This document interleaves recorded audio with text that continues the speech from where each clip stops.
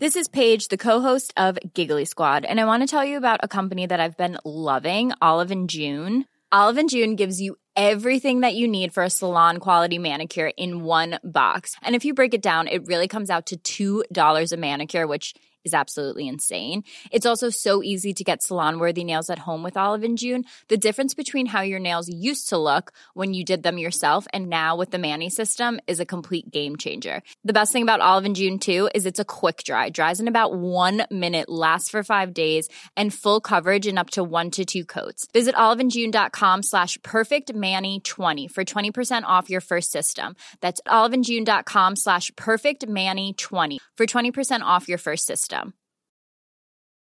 I'm Sandra, and I'm just the professional your small business was looking for. But you didn't hire me because you didn't use LinkedIn Jobs. LinkedIn has professionals you can't find anywhere else, including those who aren't actively looking for a new job, but might be open to the perfect role, like me. In a given month, over 70% of LinkedIn users don't visit other leading job sites. So if you're not looking on LinkedIn, you'll miss out on great candidates like Sandra. Start hiring professionals like a professional. Post your free job on linkedin.com/people today. Hey, it's Ryan Reynolds, and I'm here with Keith, co-star of my upcoming film, If, only in theaters May 17th. Do you want to tell people the big news? All right, I'll do it. Sign up now and you'll get unlimited for $15 a month and 6 months of Paramount Plus Essential Plan on us. MintMobile.com/switch. Upfront payment of $45 equivalent to $15 per month. Unlimited over 40 gigabytes per month. Face lower speeds. Videos at 480p. Active Mint customers by 531.24 get 6 months of Paramount Plus Essential Plan. Auto renews after 6 months. Offer ends May 31st, 2024. Separate Paramount Plus registration required. Terms and conditions apply if rated PG.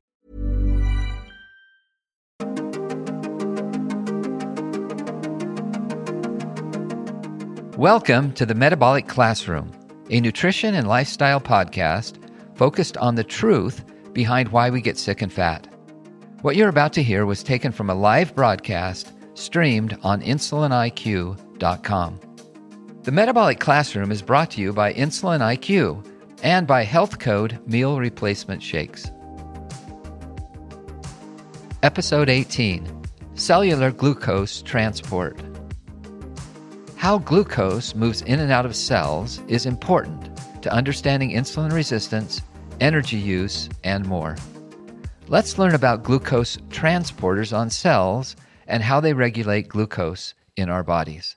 Great. Yeah, this is a topic that, in hindsight, we should have maybe done sooner to this point because it's so fundamental in understanding what the body's doing with energy, or to be more precise, what cells are doing with energy, because, of course, that's actually the point of energy use.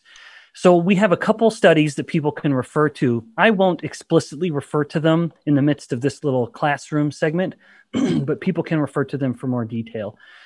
Now, as by way of background, and this is in fact one of the very first lectures I teach my students in my undergraduate class, and it's just to help people understand how glucose is moving. Because I start with, in my class, a description of insulin resistance and diabetes, which are, at least to a degree, glucose problems. So first of all, every cell in the body can use glucose for fuel. And to my knowledge, every cell in the body will use glucose for fuel. There is the one cell that we know has absolute 100% reliance on glucose is a cell called the red blood cells, or the erythrocytes. Of course, those are very important cells. They keep the body going in any number of ways, in any number of processes they're involved with. But the red blood cell, because it lacks mitochondria, can only use glucose because glucose is the only fuel of all of the fuels, fatty acids, ketones, lactate, which is certainly a fuel. Let's talk about that at a future metabolic classroom, even in the context of the brain. But nevertheless, every other cell, they have mitochondria. They can use any fuel to a degree. But the red blood cells must use glucose. So nevertheless, every cell can use glucose. And the glucose moves into a cell through these transporters, they're called. They're called glucose transporters. And we abbreviate that to GLUT, G-L-U-T. So I will talk about the glutes. And when I say that, I don't mean Rich is going to snicker when I say GLUT. He's going to think I'm talking about his bum. Because everything's about the bum for Rich. It's a real bummer, man. I'm talking about the glutes, the glucose transporters. And we're discovering more and more of these all the time. But just to establish a general view of all the cells of the body and the body at large, anytime we have glucose moving in or out of a cell, specifically between the blood and the cell, it is using one of the 13 glucose transporters. And different cells will express these different glutes throughout the body. And I'll come back to that more in just a moment. But we have a different type of transporter that will be relevant that we'll talk about called the sodium glucose transporters. And these are often abbreviated to SGLT. And the SGLT glucose transporters exist in two unique locations. And this is not exchanging glucose between cell and blood, but rather what's called lumen and the body. So if you think of a lumen is like a tube. And we have sort of two instances. And this includes the guts, the intestinal tract. So moving glucose from the intestines, so the glucose that we've eaten, into the body. It will not use a GLUT. It will use one of these SGLTs, the sodium glucose transporter, and in the kidney. So at the kidney, we're constantly filtering contents from the blood into what would eventually become urine. And glucose does get filtered into that urine. But it has, within the lumen or the tubules of the kidney, we are able to pull almost all of that glucose back into the blood from the kidneys. That also uses an SGLT. And I'll come back to those in a moment when I talk about drug targets that are used to try to control glucose levels in people with diabetes. Now, one thing about the glucose transporters, going back to the first type, and remember, the glutes are what moves glucose between cell or I'll start with between blood, moving from the blood into the cell, and in some instances, pretty much just one, from the cell into the blood. Now, there's one specific type of glucose transporter that's very unique, and that's called GLUT4. Because GLUT4 will only open its doors to move glucose if insulin comes and tells it to. And so this is the type of glucose transporter that we have on the muscle and the fat cells. There are a couple other instances, including the brain. The brain has a little bit of these. But in these instances, these glucose doors won't open unless insulin comes and knocks, and then the glucose doors will open. So so GLUT4 is an insulin-dependent glucose transporter, and it's on the muscle and the adipose. So that means most of the glucose that moves from the blood into cells is going through GLUT4. Now, other tissues like the brain or, say, the liver, most especially, let's talk the liver, actually. The liver does not have GLUT4. And so it is a mistake to say that the liver needs insulin to stimulate its glucose uptake. Nope. It just has a glucose door that will open. The moment there's glucose that goes up in the blood, it'll just start coming into those doors into the liver. No need for insulin to tell it what to do at all. Now, even in those instances, however, someone might look at the liver and say, well, insulin has no role to play in glucose in the liver, because insulin is not necessary for the liver to pull in glucose, unlike the muscle, which does need insulin, or the fat cells. But that would be a mistake. While it is true that the liver does not need insulin to stimulate glucose uptake, it still needs insulin to tell it what to do with the glucose that comes in. So when the glucose is coming into the liver, insulin will be elevated because blood glucose has been up. It tells the liver, hey, you've just taken in some glucose. Now I need you to store it as glycogen. So if it weren't for insulin being up, the liver would not be able to store the glucose. And in contrast, it would start letting all of its glucose out by breaking down glycogen or building up new glucose, processes called glycogenolysis or gluconeogenesis, respectively. So even in these non-GLUT4 cells, like the liver or red blood cells or the cells of the blood vessel wall or the gonads or any other cell, they don't need insulin for the glucose to come in. Their glucose transporters, their GLUTs, are just always open and ready for the glucose to come in. Now, with regards to the SGLTs, I'd mentioned that we have these SGLTs in the intestines and in the kidney tubule or kidney lumen. In both of those instances, we don't have insulin around. So none of these are insulin dependent. What's so interesting about these is that the glucose is able to move because it slips in through a sodium transporter.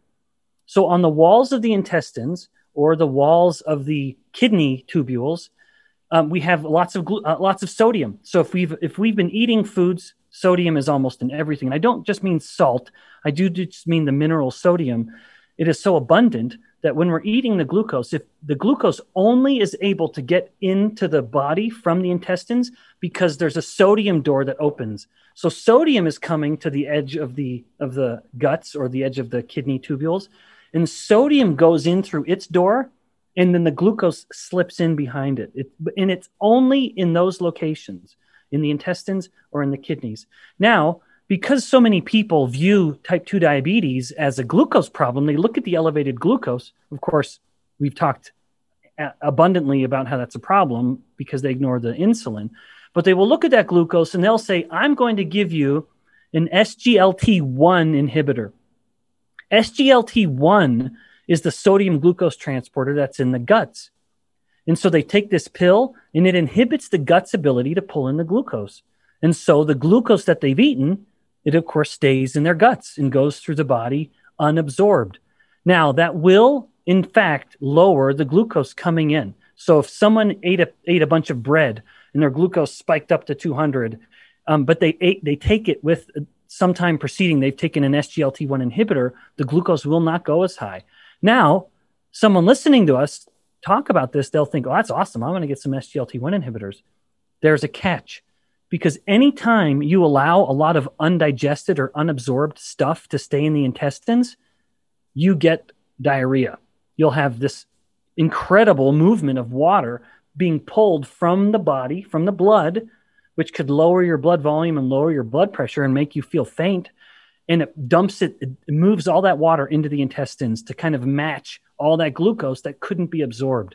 So while you may, in fact, by taking an SGLT1 inhibitor, lower your glycemic response to a food, you will also never be very far from a toilet because you just can't run the risk of embarrassing yourself in public. On the other side, some people will be prescribed an SGLT2 inhibitor. That is the sodium glucose transporter that we find in the kidney. And so as blood is moving through the kidneys, we're filtering all kinds of molecules. Most of those molecules that are getting pulled from the blood into the kidney tubules will be reabsorbed through various transporters in various mechanisms. And the glucose will get reabsorbed, which is why we have almost no glucose in our urine, through the SGLT2. And so a different class of drug is called the SGLT2 inhibitors. And in other words, if we're looking at this lumen of the kidney or the tubule, and here's the blood vessels coming in and the glucose is getting filtered, if we block those SGLT2 transporters, now the glucose that wanted to come back into the blood can't. And it's staying in the urine and getting or moving down in what will become urine and is then just excreted from the body in the urine. This will, in fact, lower blood glucose very well. However, there's a catch, and that is that you are loading the urinary tract with lots of glucose. And that is why people who are on SGLT2 inhibitors have such a significantly higher risk of urinary tract infections, because we always have a little bacteria in our urinary tract. And that's not a bad thing. It's there. Bacteria, like cancer cells, thrive on glucose. That is literally the only fuel they can use. And when we are dumping all that glucose into our urinary tract, we are letting those bacteria just have a buffet. It's a bonanza. And so they start eating all that glucose and they start proliferating. And so you have a significantly greater risk of a UTI. I also mentioned cancer, where cancer cells also have what appears to be an almost total, if not total, reliance on glucose. And that could be why there's some evidence to suggest a greater risk of bladder cancer when people are taking SGLT2 inhibitors. Because if you have any dysplastic cells in the urinary tract, so any sort of precancerous growths, they get all that glucose and they can grow like gangbusters in the urinary tract. So once again, there's a consequence to trying to beat the body. And I do confess, I rage against the use of those drugs. Despite their efficacy, they are very good at lowering blood glucose. But rather than take a drug that tries to block the glucose from coming in by inhibiting SGLT1 inhibitors, or taking a drug that tries to block the kidneys from reabsorbing the glucose by taking SGLT2 inhibitors, why not just eat less glucose? Right? That is just this uber rational view, just sort of waiting to be plucked from the tree of wisdom. But it's too rational, and no one can make money off it because you can't, there's no drug to sell in that situation. But you can see the tragedy where people are willing to risk horrific, socially damning diarrhea, or they're willing to risk urinary tract infections and perhaps increased risk of bladder cancer, all because they just want to eat the bagel. Oh, I just got to eat that bagel, so all that is worth it. I'm just going to eat. No, just put the bagel away, and at the same time, put those pills away.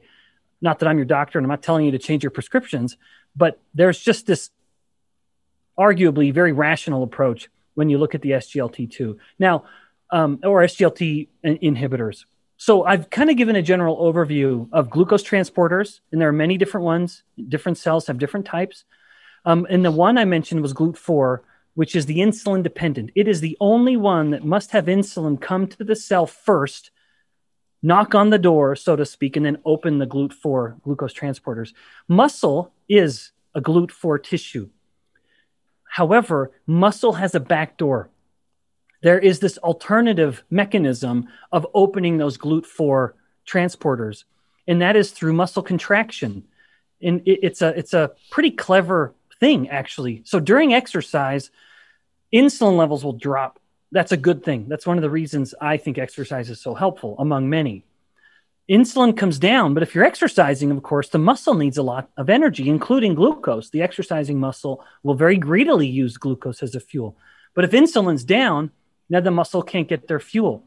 But the muscle has that back door. When you start to contract and relax a muscle, like you're exercising, the muscle is able to open those GLUT4 channels on their own, just because of the contraction. That exercising is changing the biochemistry within the muscle in such a unique way that it is able to open those GLUT4 doors, even though insulin isn't coming and knocking. The muscle is just too clever. It knows that during exercise, its demand for energy, including glucose, is so high that it can't have it be limited to what the insulin levels are. Because if insulin's high, then insulin's trying to tell the body to store energy everywhere, including in fat cells. And you don't want to be storing energy in fat cells when you're exercising. So if the insulin couldn't come down, then the body would never be able to mobilize its energy to fuel the exercise. So when we think about GLUT4, which is the insulin-dependent glucose transporter, and it is the one that is abundant on muscle, remember that there's a contraction-induced mechanism. And this is one of the reasons why exercise is so good for people that are insulin-resistant or outright type 2 diabetic, because you can open the back door, so to speak, and lower the blood glucose without the need of insulin. So even if you're insulin-resistant and insulin isn't pulling in the glucose very well into your muscle, thank heavens there's another way to do that. And not only fuel the muscle for the exercise, but also lower the glucose. And it's totally independent of exercise. Now, in fact, let me just come back to the brain as a final thought, just because we started out this segment by me mentioning my study.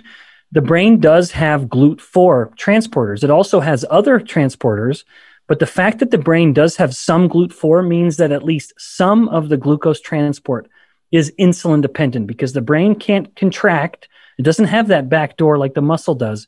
Those GLUT4 transporters in the brain are totally dependent on insulin. And so if they become insulin resistant, then you have compromised glucose uptake. And maybe I'll elaborate more on that next week as well. So there's the overview. That is how we move glucose in and out of cells and in and out of the body. Two different sets of transporters in those two different areas. That is awesome. Great. I need a little time to digest that. I know. Yeah. Hey, Ben, on metformin, what kind of inhibitor is that, metformin? Metformin is totally unrelated to glucose transporters. Oh. To a degree, metformin is a fascinating drug.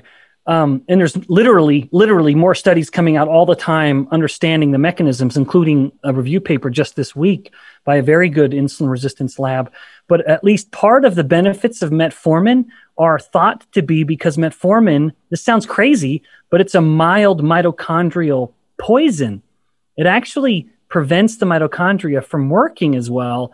And in the process, the mitochondria are producing less ATP, which is this sort of fundamental molecule that that allows the cell to do work, whatever the cell may be, including a muscle contracting, for example. But any cell doing whatever it wants to do, it needs ATP.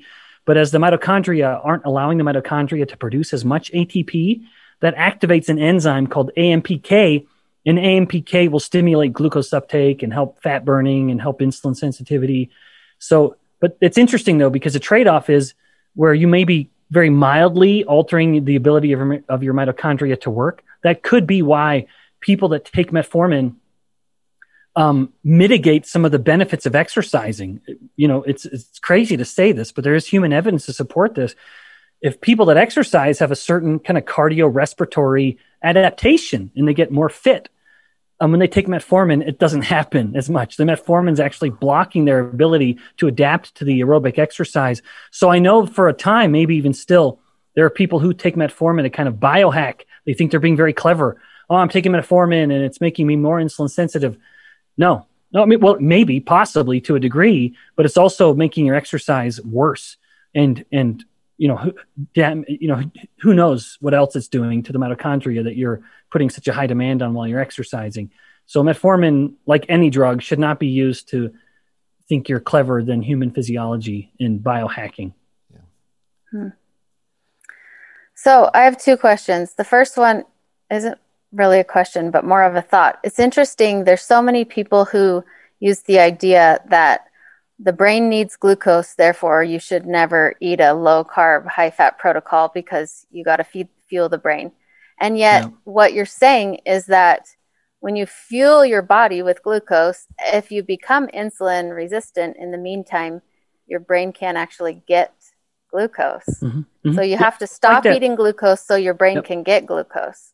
Yeah, that's right. So I used that. I wish I could remember. I wish I were eloquent and Renaissance man enough to remember where the quote is. But it's that line, water everywhere, but not a drop to drink. You guys know that expression? Yeah. It's almost like the brain where it is surrounded by the sea of glucose, but it can't use it. You know, It's just tempted. It's just out of arm's reach.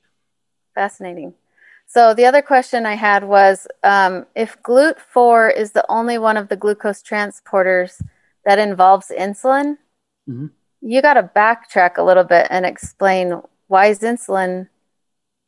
I mean, when we talk about glucose, we always say glucose isn't really the issue. It's insulin. Mm-hmm. But insulin's only involved in one of the many glucose transporters. Can you elaborate a little bit on that? Yeah. Like where's insulin in the rest of the glucose transporting process? Yep. So every other cell. So someone might say, well, then how on earth is insulin so essential to my glucose coming up and then it going down? Why does it stay so high? And that's because the muscle consumes 80% of all glucose. Okay. So when someone has eaten that bread, then the glucose has climbed. 80% of what is causing it to come down is because of the muscle. Okay, that makes sense. And that is why. And so if you take away that aspect of it, any other glucose going into any other cell, it's just a trickle. Including the fat tissue, because by mass, depending on the person, fat tissue may be, almost right up there behind muscle. And so when you've lost those two tissues, muscle and fat, you really are, especially the muscle, but even the fat, you've really lost access to the greatest glucose sink that you could be dumping the glucose into from the blood. And then Carly, that the view, I would just remind the audience, the view that disease is about insulin, not glucose, that is just because while glucose, chronically elevated glucose or hyperglycemia does have consequences to blood vessels and neurons, but that's kind of where that connection ends. And so when you want to try to explain how glucose is, say, connected to infertility, well, it doesn't. It falls apart. Or how glucose is connected to hypertension, it falls apart. That's where the insulin resistance or hyperinsulinemia comes in. No, so Ben, the insulin still is involved in every cellular mechanism, right? Yep. Okay. Yep. So even the cells where insulin isn't stimulating the uptake of the glucose, which is the vast majority of cells in the body, insulin is still telling that cell what to do with the energy, including the glucose. So even a red blood cell that does not need insulin for glucose uptake, the red blood cell will just gobble in any glucose that's there. It still needs insulin to bind to its receptors or to knock on its doors to say, hey, I see that you just took in some glucose. Now I'm here to tell you what to do with it. So if it weren't for insulin, the cell wouldn't have, this sounds silly to say, but it wouldn't know what to do with the glucose. Do I store it? Do I burn it? Do I convert it to lactate? I mean, I don't know what to do. Someone tell me what to do. Insulin tells it what to do. It is the metabolic boss. Foreman. It's the boss. It's the Carly of the conversation. Carly, that's right. Oh, great. So I have one other question. Even though I hear Rich all the time I see Rich and he's always like muttering under his breath, I'm the boss. I'm the boss. I'm the boss. I'm the boss. I'm the boss. So if, now I lost my train of thought. That's bad. Okay. So if we talk about this all the time, how there's kind of this paradigm, there's kind of this idea that some people who do very low carb for a very long period of time, they have this elevated blood glucose, even though their insulin is very under control. Could the whole GLUT4 and only being able to have one back door, which is exercise, could that explain any of this? Oh, I think it could. I think it could explain higher fasting glucose levels. It might be that there is this chronic adaptation where the body just starts reducing its GLUT expression, thinking, I'm not really using this, so why am I making these anymore? The body abhors waste in that sense. I also do think that there's something one step further back with regards to the production of the glucose, which we've elaborated on before, namely perhaps elevations in glucagon in some people, where for some reason some people have higher levels of glucagon in response to fasting or low carb. And we have a study just about to start that will help elaborate some light on, or shed some light on that. So yeah, I would say in those instances, it could be a result of both too much glucose on the front end, where the liver is pumping out too much, and perhaps on the back end, where you have tissues, perhaps due to reductions in GLUT expression, that are just more reluctant to take in the glucose. Not reluctant, they've just adapted to kind of living life without it. And because that's why some people, after they eat a big carb-loaded meal, having not eaten carbs for a while, they will see their glucose come down. That's pretty typical, which is, why people think carbs every once in a while is probably a good thing. I would guess that's where that idea comes from. In fact, I'll shed one more insight onto that. This is, in fact, the study we're doing right now with a collaborator who's a beta cell expert.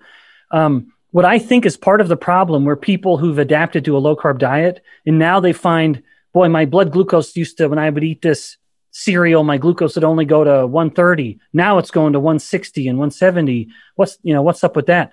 I think a part of that is at the level of insulin production, where in a normal beta cell or a normal human, there's two phases to insulin. There's a first phase and then a second phase. That first phase is which is the immediate load. The glucose hits the blood. The pancreas says, I've got some insulin already made. And then it just lets it out. It's basically insulin packaged up in these little granules that the beta cell just has ready. It's on hand. It dumps it in. That's the first phase. Then the second phase is when the beta cell is thinking, all right, that wasn't enough. I need to make some more now. And so then it kind of mobilizes all the enzymatic machinery to make new insulin. I predict, and we'll have an answer soon, that the beta cell in adaptation to a low carbohydrate environment has stopped producing all of that on-hand insulin. In those granules, the insulin that is ready to go, because as I mentioned a moment ago, that's wasteful. Why is the beta cell producing all this insulin when it only just has to break it down later because it didn't end up getting released? That's a very wasteful process. And so I predict that the glucose stimulation of insulin secretion from the beta cell is down when someone's long-term or chronically adapted to a low-carb diet. That is, of course, not an irreversible phenomenon. You can very easily stimulate the beta cell to get all that insulin ready to go next time, like through what you just said, maybe a cyclical ketogenic diet. And I'm not endorsing it one way or the other, but that's probably the physiological phenomenon. I predict that's what's happening. Cool. Great discussion. Carly, Rich, any other questions for Ben on this topic? We have some questions that have come in that I'd like to ask. Anything else from you too? Okay. A couple things, Ben. Some of our viewers have chimed in. From Kenneth, what fuel is muscle using when glucose and insulin are very low? Yeah.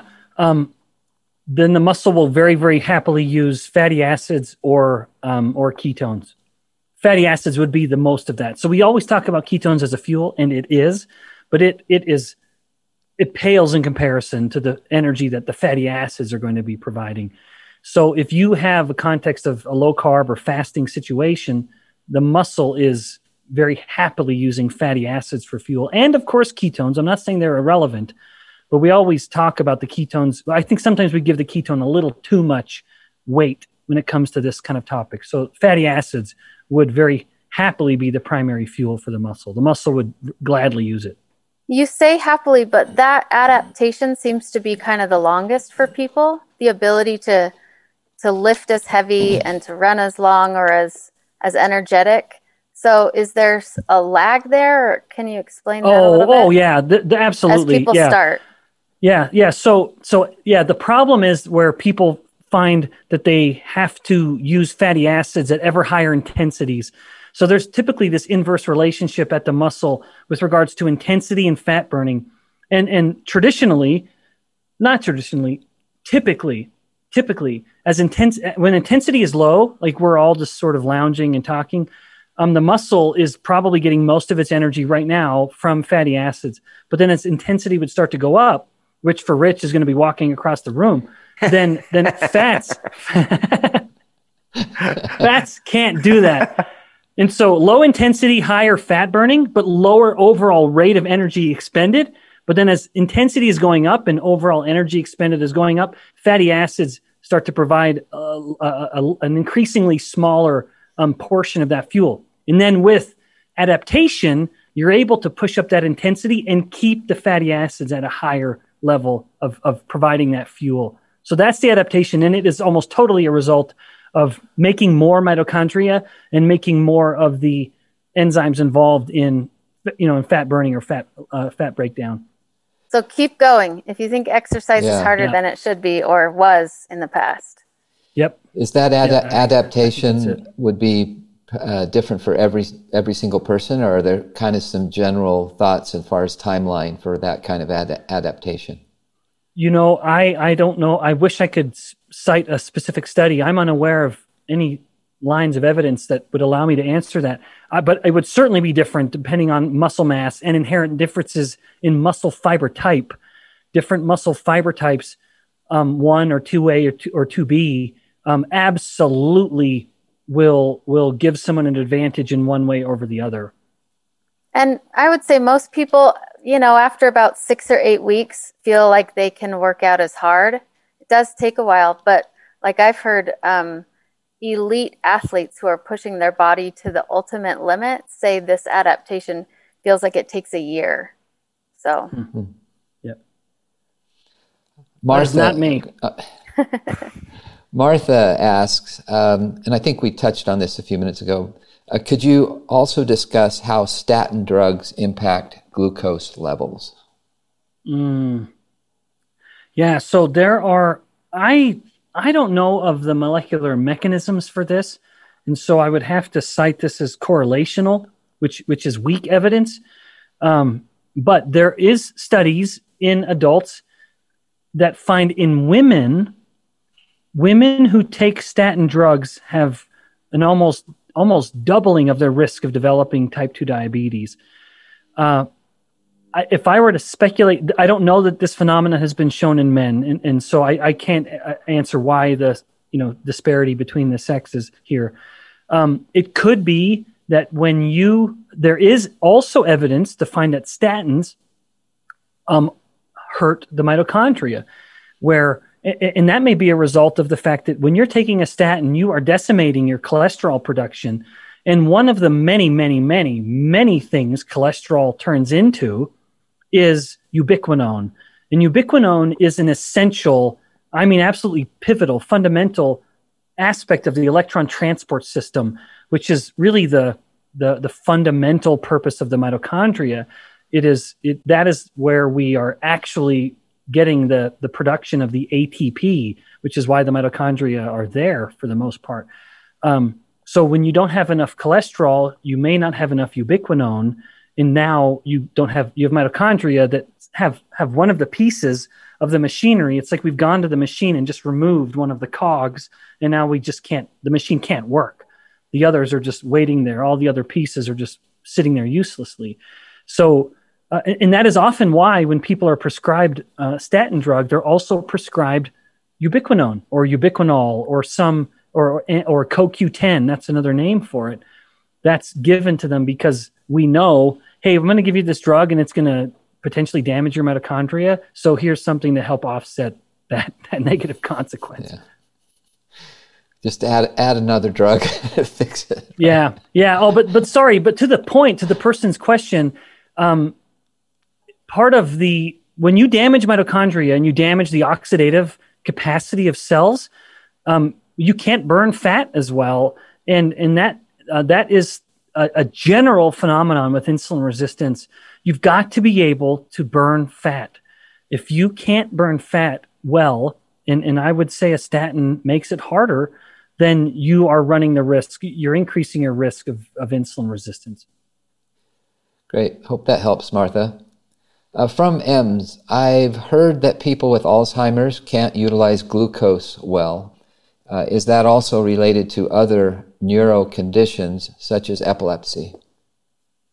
Yeah. In fact, I think epilepsy and migraines both have been, and Alzheimer's disease have been shown to be, to some degree, a phenomenon of glucose hypometabolism. And so this is something we can measure in people, and we have, and it's measured enough that we have normal ranges where you can infuse glucose into a person, a particular type, what's called a radio-labeled glucose, and then you can do a PET scan on the individual, and you can see how much glucose is going into the brain and how much it's being metabolized.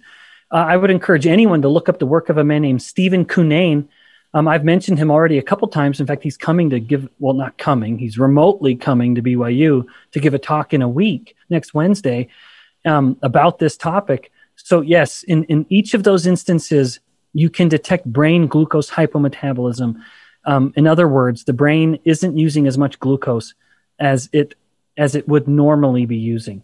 And that could be why in each of those three pathologies that are seemingly totally distinct and unrelated to each other, epilepsy, migraines, Alzheimer's, there's evidence in all three of them to show that when ketones are up in the system, the disease gets better. Not that it's gone entirely, although sometimes it is. In the case of epilepsy and migraines, you could have individuals who never have another problem with that disorder. To me, it is all a strong defense, if not outright promotion of the idea that the brain is desperate for ketones. Is there any evidence on anxiety and depression along that? No, not that I know of. No, in fact, I've tried to find, someone had asked me that a few months back, and I didn't find evidence on that. Okay. From Nancy, does caffeine have an effect on blood glucose? Yeah, it would be modest. I think that the levels a human would have to take of caffeine would have to be quite considerable, but nowadays people probably get there. Caffeine does increase epinephrine and cortisol, the two stress hormones, and one of their mechanisms of action is to break down glycogen in the liver to increase blood glucose. So if someone does notice that caffeine is doing that to them, and some people are more sensitive to that than others, then it's going to be because of what's happening at the liver in the breakdown of glycogen. But that absolutely can happen. Hey Ben, how does caffeine affect fat metabolism? Yeah. Well, overall, it's good. So caffeine does promote lipolysis, which is on the front end of it. It stimulates the fat cell to start breaking down its stored triglycerides. So it helps with lipolysis, and it helps with the burning, the beta oxidation of it. Now, that is a sentiment that someone would hear and think, oh, I can really leverage that. I'm going to take more caffeine. It is such a modest effect overall that if someone's drinking caffeine and they're spiking their insulin always wins. And so there's not going to be, that effect will not be happening. And even still, the amount of the caffeine, it's such an overall modest effect, but it absolutely happens. From Nick, is muscle glycogen decreased on a low carb diet? Yeah, it's not actually. That's one of the interesting things. The muscle, I like to say the muscle is such a greedy tissue that it doesn't care what the rest of the body's doing. It's going to get its own. And so that's why there is, in fact, evidence to show a couple studies, at least, maybe more now, that muscle glycogen is totally normal. And it goes down following exercise and goes right back up, totally normal, even though the person's adhering to a low-carb diet. Even in recovery, with adherence with a low-carb diet, the muscle still recovers glycogen at, I think, the same rate as the normal high-carb diet. And that's just reflective of the fact that the muscle is a greedy little bugger, and it's just going to pull in whatever glucose it needs to pull in to get back to normal. You just wouldn't use your glycogen as readily. That would be the big difference.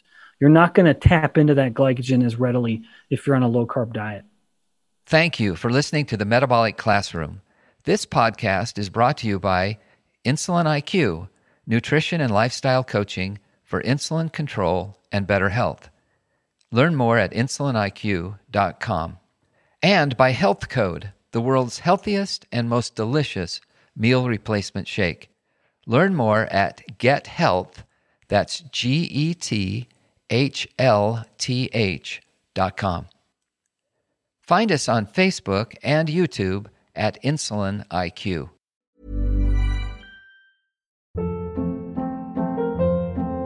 Hold up. What was that? Boring. No flavor. That was as bad as those leftovers you ate all week. Keke Palmer here. And it's time to say hello to something fresh and guilt-free. Hello Fresh. Jazz up dinner with pecan-crusted chicken or garlic butter shrimp scampi. Now that's music to my mouth. Hello Fresh. Let's get this dinner party started. Discover all the delicious possibilities at HelloFresh.com.